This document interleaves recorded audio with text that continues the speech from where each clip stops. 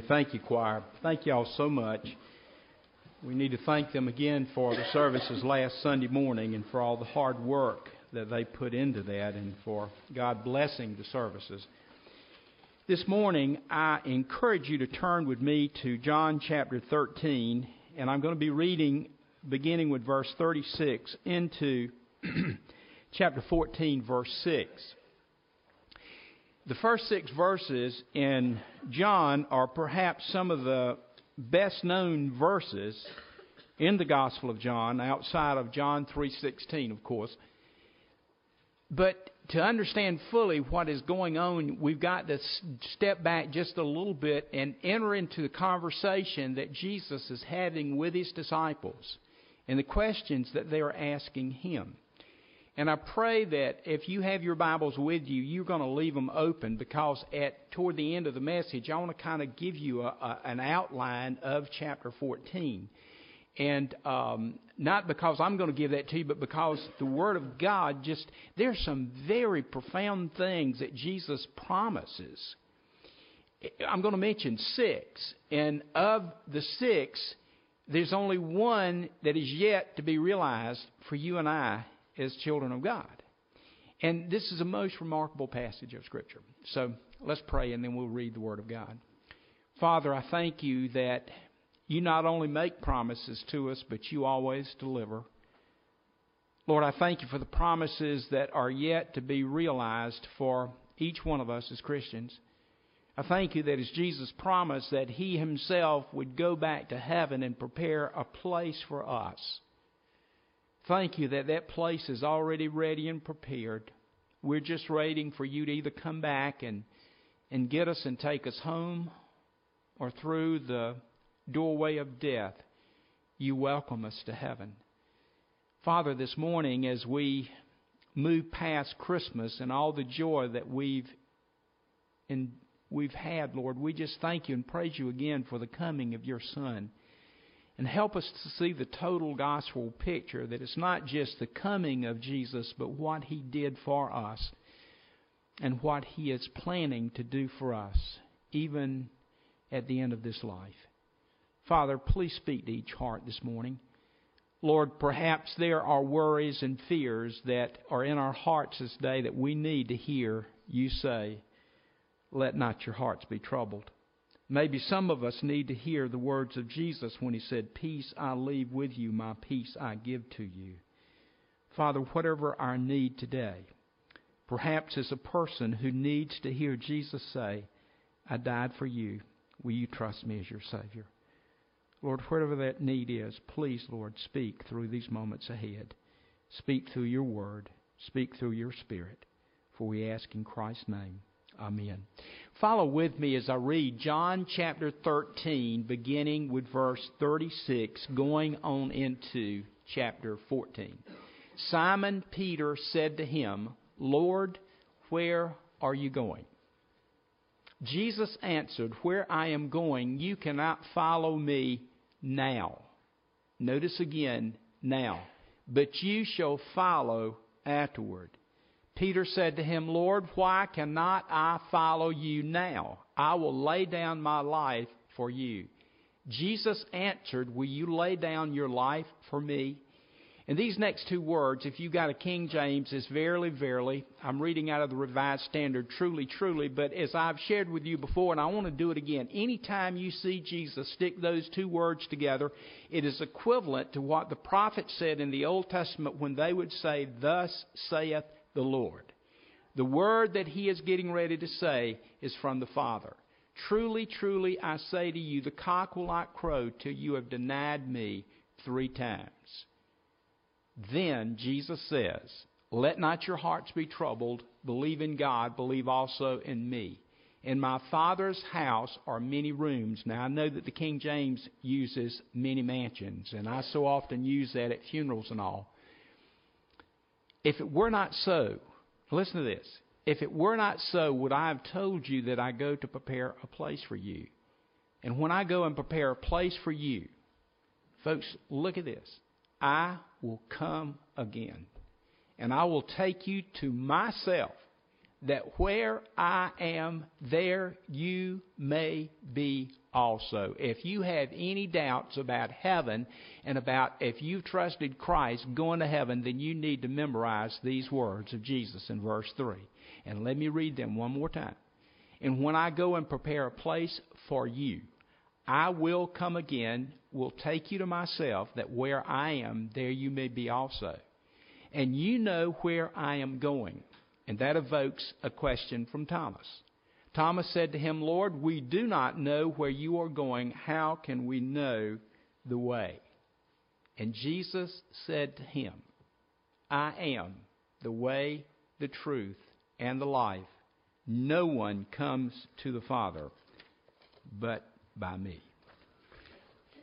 For the first 3 Sundays in December, we examined the Scripture to see if you and I can believe the Christmas story.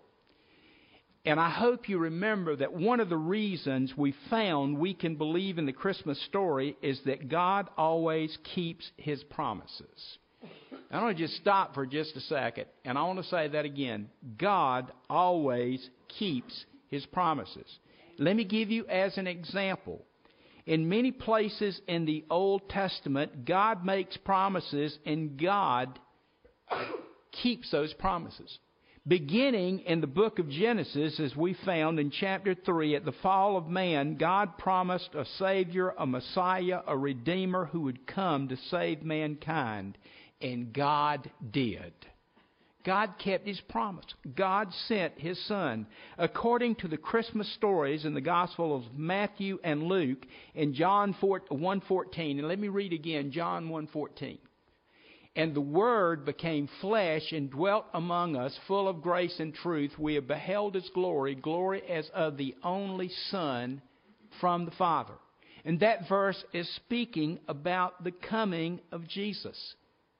God's Son became flesh and came to earth in the form of a man whom we know as Jesus of Nazareth. He was born of a virgin. I'm not trying to preach those 3 sermons again, folks, but I want to tell you something. And I was reminded of this week. Paul, the Apostle Paul says, woe to me if I do not preach the gospel of Jesus Christ. And I want to tell you, I'm going to be held accountable for what I tell you is the meaning of Scripture and the Word of God. And I cannot tell you enough times I feel that God sent His Son, born of a virgin, lived among men for 30 to 33 years. He was rejected. He was accused of many sins, of lawlessness and blasphemy. He was put to death on a Roman cross. He was buried, but He rose from the dead on the 3rd day. And not only did He rise from the dead, He did not keep it a secret because He lived among His disciples for 40 days after His resurrection. Listen to Acts chapter 1, verse 3. And all these verses we've read before, but I hope and pray that they're important to you and that you've got them highlighted or you make notes in your Bible about these verses. Listen to Acts 1, 3. To them He presented Himself alive after His passion, His death, by many proofs, appearing to them during 40 days and speaking of the kingdom of God. For 40 days, Jesus appeared to them and dwelt with them, and then He ascended back into heaven.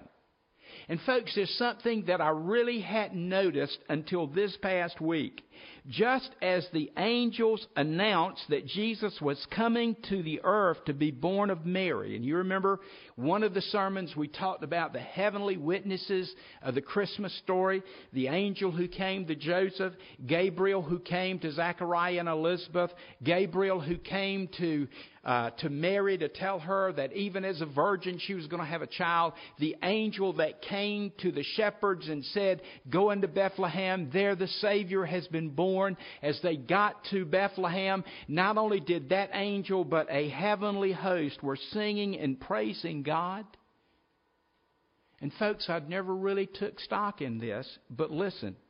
As Jesus ascended back into heaven in Acts chapter 1, the angels announced to those early disciples that He'd come back. Now listen to these verses. Acts chapter 1, verses 9 through 11. And when he had said this, and you remember those first 8 verses, Jesus tells them to wait in Jerusalem. The Holy Spirit's going to come upon them. Then he says, this is your mission. Be my witnesses in Jerusalem, Judea, Samaria, to the ends of the earth. And this is what happened next. When he had said this, as they were looking on, he was lifted up, and a cloud took him out of their sight. And while they were gazing into, would you say heaven with me? While they were gazing into heaven, as he went, behold, 2 men stood by them in white robes. Now, who are these 2 men? Angels. All right? And said, listen to this.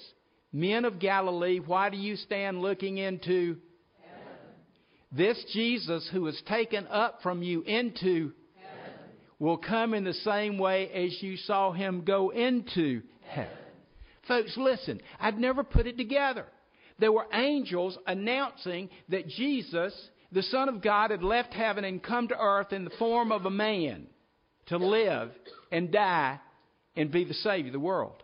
And I'd never noticed at the end of those 40 days after his resurrection that 2 angels announced not only that Jesus was going to heaven, but Jesus was coming back to get them from heaven.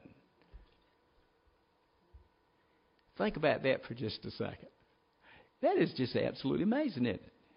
Folks, just as, again, angels announced his coming, angels announced that he's going to come back. So now why and what am I leading up to? Isn't there always, for many of us, a post-Christmas season letdown in depression? Let's be honest. We're worn out, worn to a frazzle. And probably, this is not a critical statement, I would think that many people weren't planning on coming to church today, even if it didn't rain, because they're just so worn out. Folks, listen, I want to just share with you some of my blues that happened after Christmas. And again, I'm being repetitious, I know, in telling you some of these things, but my happiest time of the year is from September the 1st to Christmas. And I've told many of you that. I've got to wait another 9 months now for September the 1st. You could have a baby in that time, couldn't you? I mean, it's going to seem like a long time. The joy and happiness of the Christmas season is over for most of us. And that's sad, but it's true, isn't it? We got to go back to work. We got to start up the hill again. We've got to start building up vacation time again. The Christmas decorations are taking down. And probably many of us are upset because of the money we spend and the amount of money that we've got to pay back or pay off. And folks, this coming week, the week after Christmas, it's got some bad sides to it, doesn't it? Probably you're going to receive your 2013 tax forms. I need to remind you to be happy when those come in, okay? We're going to begin to build hill again. How many of us were elated that we got through this year? We broke even at least. And we began to think of all the expenses that we're going to have to pay this coming year. Not everybody's going to feel this way, but did you know that Wednesday's the last day of deer season? Did you know that? And it is 102 days until turkey season begins on April the 12th. That's the day Ori gets married, isn't it? 102 days, guys. There's 2 questions that I want to ask and get you to meditate on. Will we pack Jesus away with the tree and decorations as we return them to our basement, to our outbuildings, and to our closets? Have we put him back in his place, back in his corner? Will our lives return, even as Christians, to the routine and earthly cares that we had before the Christmas season? And folks, here's the point I'm trying to build up to. As Christians, as people that have been saved and redeemed by the one who came 2,000 years ago, don't we need to be reminded that during his ministry, Jesus made promises yet to be realized? Never really thought about that until this past week and asking God to give me a message for today. Folks, there are so many promises. If God kept his promise for centuries, for thousands of years, that he would send a Redeemer, if God was faithful to Adam and Eve, the first man and woman who ever sinned, if he was faithful to them to send that promised Messiah, think of all the promises in the New Testament. Many of them have already been realized, but some of them are yet to come. And let me give you one such example of promises yet to come. It's found in the words of Jesus in John 14, verses 1 to 6. And I read those verses out of chapter 13 because the framework of the words that Jesus gives His disciples come at a time in which the disciples are completely bewildered and discouraged. These words are spoken at a very difficult time for Jesus. Let me point some things out, okay? Number one, His human death. Jesus would die within hours. He would be crucified on a cross. Now let me just put some of this together for you, okay? In John chapter 12, verses 32 and 33. Look at these, they're on the screen. You might want to, again, just mark them in your Bible. That Jesus here is telling His disciples how He would die. Listen to this. John 12:32. And I, when I am lifted up from the earth, will draw all men to myself. Lifted up from the earth. Crucified on the cross. And verse 33 is actually, it seems, an editorial note by the Apostle John. If you got a Bible that has the words of Jesus in red, you'll notice that verse 32 is in red and verse 32 is in black. John here is saying, listen to this, he said this to show by what death He was to die. Jesus in chapter 12 is already speaking of the cross that He would die upon, that He would be lifted up, and He would draw all men unto Himself. So Jesus knows that His death is imminent. It's coming. Secondly, the disciples did not understand Jesus' going away from them. And so listen to Peter in verse 36 and 37. And folks, let me point something out. We don't have this on the PowerPoint, but in chapter 13, look back at verse 33. John 13, verse 33. Little children, yet a little while, and I am with you. You will seek me. And as I said to the Jews, so I now say to you, where I am going, you cannot come.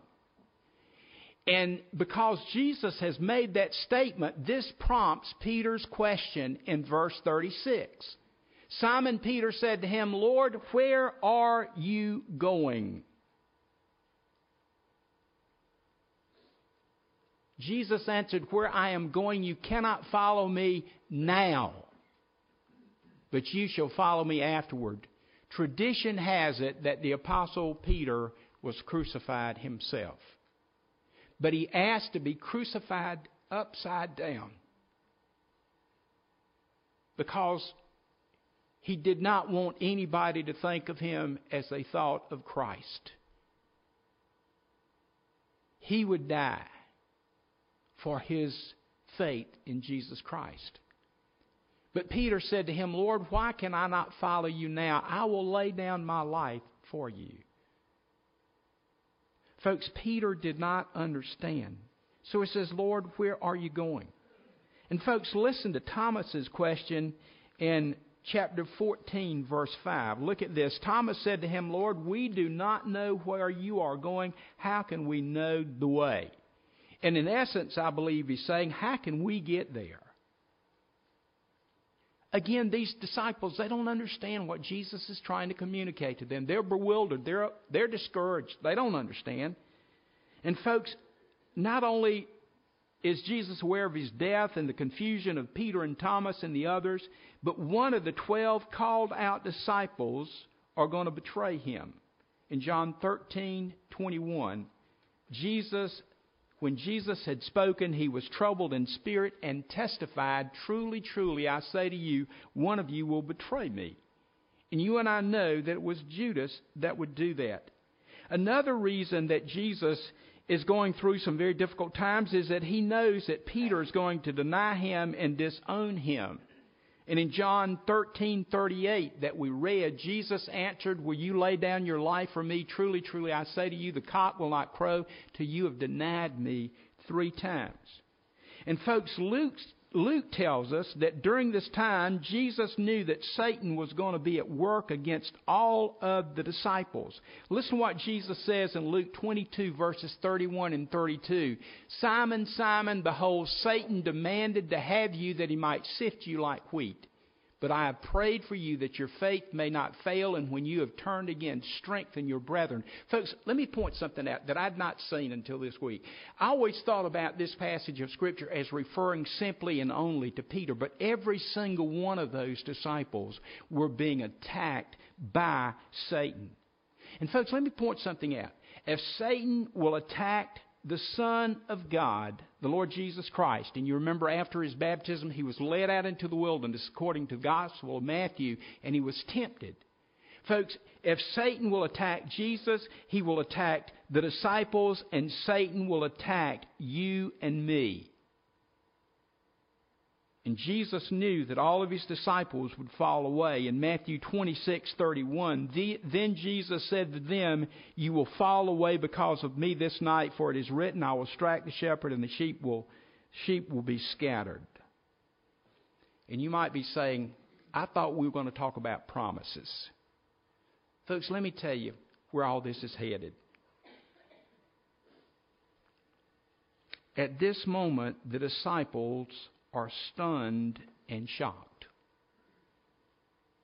But ain't our Savior good? At some of the lowest, most discouraged moments, He comes to us with promises yet to be realized. How would Jesus calm the troubled hearts of these disciples? How can Jesus calm my heart and your heart in today's world? And I want to point out in John 14, 6 wonderful assurances to calm our hearts. And these wonderful promises calmed, I pray, will calm your heart and calm the hearts of the disciples. And let me point these out, okay? And I want to point this out. These are ideas from Warren Wiersbe. But again, I want you to just absorb this. And if you got a pencil or a pen, would you just put marks between these verses? Folks, in chapter 14 of the Gospel of John, here are 6 promises that Jesus makes. And folks, I want to tell you the only one that is yet to be realized for Christians is the first one that is mentioned. Number 1, we're going to heaven. Verse 36 in chapter 13 to 14:6. Do you believe that? I do. If Jesus went back to heaven, He prepared a place, and the angel said He's gone to heaven and He's going to come back, I believe it. I'm getting ahead of myself. That's the only one yet to be realized for you and I as Christians. But folks, these other 5 that I'm going to mention in chapter 14 have already become a reality for us. Listen to this. We can know the Father right now, chapter 14, verses 7 through 11. And I just want to encourage you to read these verses with that in mind. The third promise, we have the privilege of prayer, chapter 14, verses 12 to 15. The fourth promise, we have the Holy Spirit, verses 16, 17, and 18. Folks, Jesus is just laying all this out. And folks, I want to tell you, until this week, I've read these chapters before. I've read these verses before.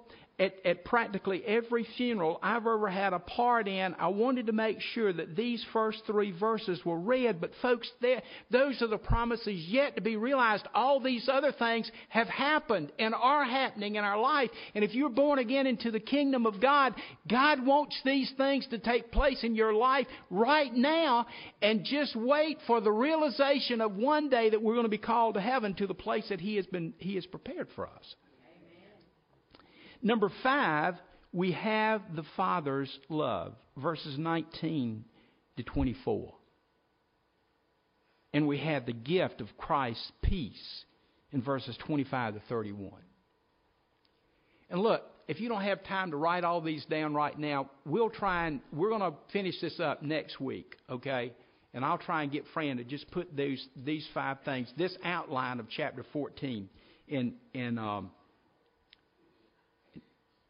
the bulletin. Give me just a couple more minutes and I'm going to close because I want to get to a certain place and I'm going to stop, okay? But I want us to focus on promise number 1, because that has not yet been realized for we who are here.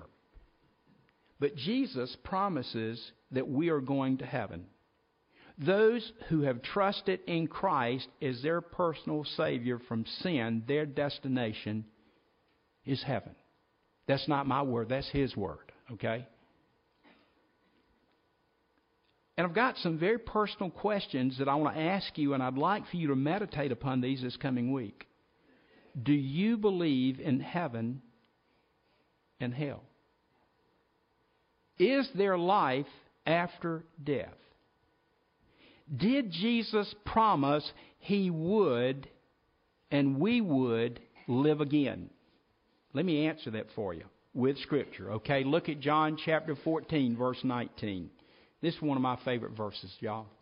Listen to this. Jesus speaking to His disciples, "Yet a little while the world will see me no more, but you will see me." Now think about that for just a second. We read out of Acts chapter 1, how many days did Jesus, after His resurrection, appear to His disciples? 40 days. And folks, you and I can see Jesus now through faith. Do you not realize that? We can see Him in the hearts and lives of others. We can see Him in the world about us. We can see how He's moving in people's lives right now. We can see Him in answered prayers. There are multiples of ways. But Jesus right here says, the world will not see me, but you will see me. And then He says, and again, underline this, mark this down, highlight it. Because I live, you will live also. If Jesus had stayed in the grave, you and I could not claim this promise. But because the grave could not hold Him. And the Easter story is about a Savior who is risen, who lives even right now. That is the guarantee that we're going to live again too. Amen? Folks, this is straight out of the Scripture. It is straight out of the lips of Jesus Himself. And folks, here's a question we need to think about. If we believe the Christmas story, why do we not believe in heaven, life after death? Remember Matthew 1:21, Jesus came to save His people from sin? Folks, if there's not a heaven and a hell, then why did Jesus need to come? If sinners don't need to be washed in His blood and take away their sins, why did Jesus come? Why did the angel say, "You'll call His name Jesus, for He will save His people from their sin"? And I close with these thoughts. Did Jesus believe in heaven? And I'm going to give you some Scripture for this next week, okay? But let me point something out. And please hear this not as sarcasm, but as delivering the word of truth. Jesus did not say, "I hope I go to heaven when I die." Jesus said, "I'm going to prepare a place for you and I'll come back." He hadn't lied to us before, has He?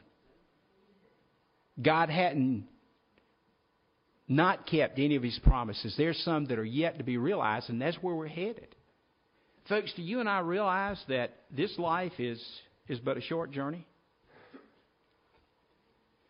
Some days they seem real long, don't it? But it's a short journey.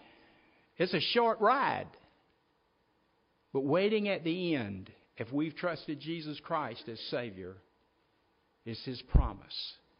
Because I live, you'll live also. And perhaps in our world today, we need to be looking seriously about what the angel said. This same Jesus which was taken from you will come again in like manner. I believe Paul describes this in 1 Thessalonians chapter 4, where he talks about the rapture of the church. Jesus coming in a cloud for His church. Folks, we might be closer than we think. And it's not the time now for us to be dismayed and shocked and discouraged and depressed, but it's time for us, like that little warbler or wren on our deck, to look up and sing praise to the Lord. Amen. Because He's got a place prepared for us. I don't know how well I delivered this sermon this morning, but let me tell you something. These are some powerful, powerful words of the Lord Jesus Christ. And they come from His lips to our hearts.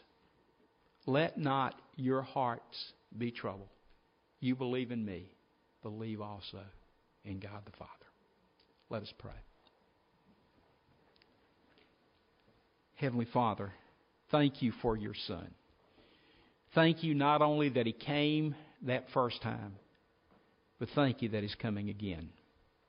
Thank you that He promises that He has prepared for us a place in heaven. And Lord Jesus, I thank you that many have already made that journey, and they've already beheld your Son face to face. And they are already worshiping Him, knowing that He gave Himself that we might have eternal life. Father, I pray that if there's anyone here that has not yet trusted Christ, that they'll be led to do that as they meditate upon the words of Jesus. And Father, I pray for people who have professed faith in Jesus Christ, who have repented of sin and acknowledged that they're a sinner, and they've asked you to be their Savior, but Satan has placed doubts in them, and they don't know if they're going to heaven or not. Father, I just pray that they'll hear these words, not from me, but they'll hear the words of Jesus saying, let not your hearts be troubled. I prepared a place for you. Father, in these moments of invitation, please, Lord, speak to hearts. And God, thank you. Thank you that although you've already fulfilled many of the promises that you've made to us, thank you, Father, there are promises yet to be realized. In Christ's name we pray. Amen. Our hymn this morning is number 174, I Gave My Life for Thee. As the Spirit of God leads you, would you make a public decision, whatever that decision might be? If the Spirit's leading you, would you give in to Him? And would you obey Him? But if He's not, please don't make any decision at all. But if He's leading you, would you come? Let us stand.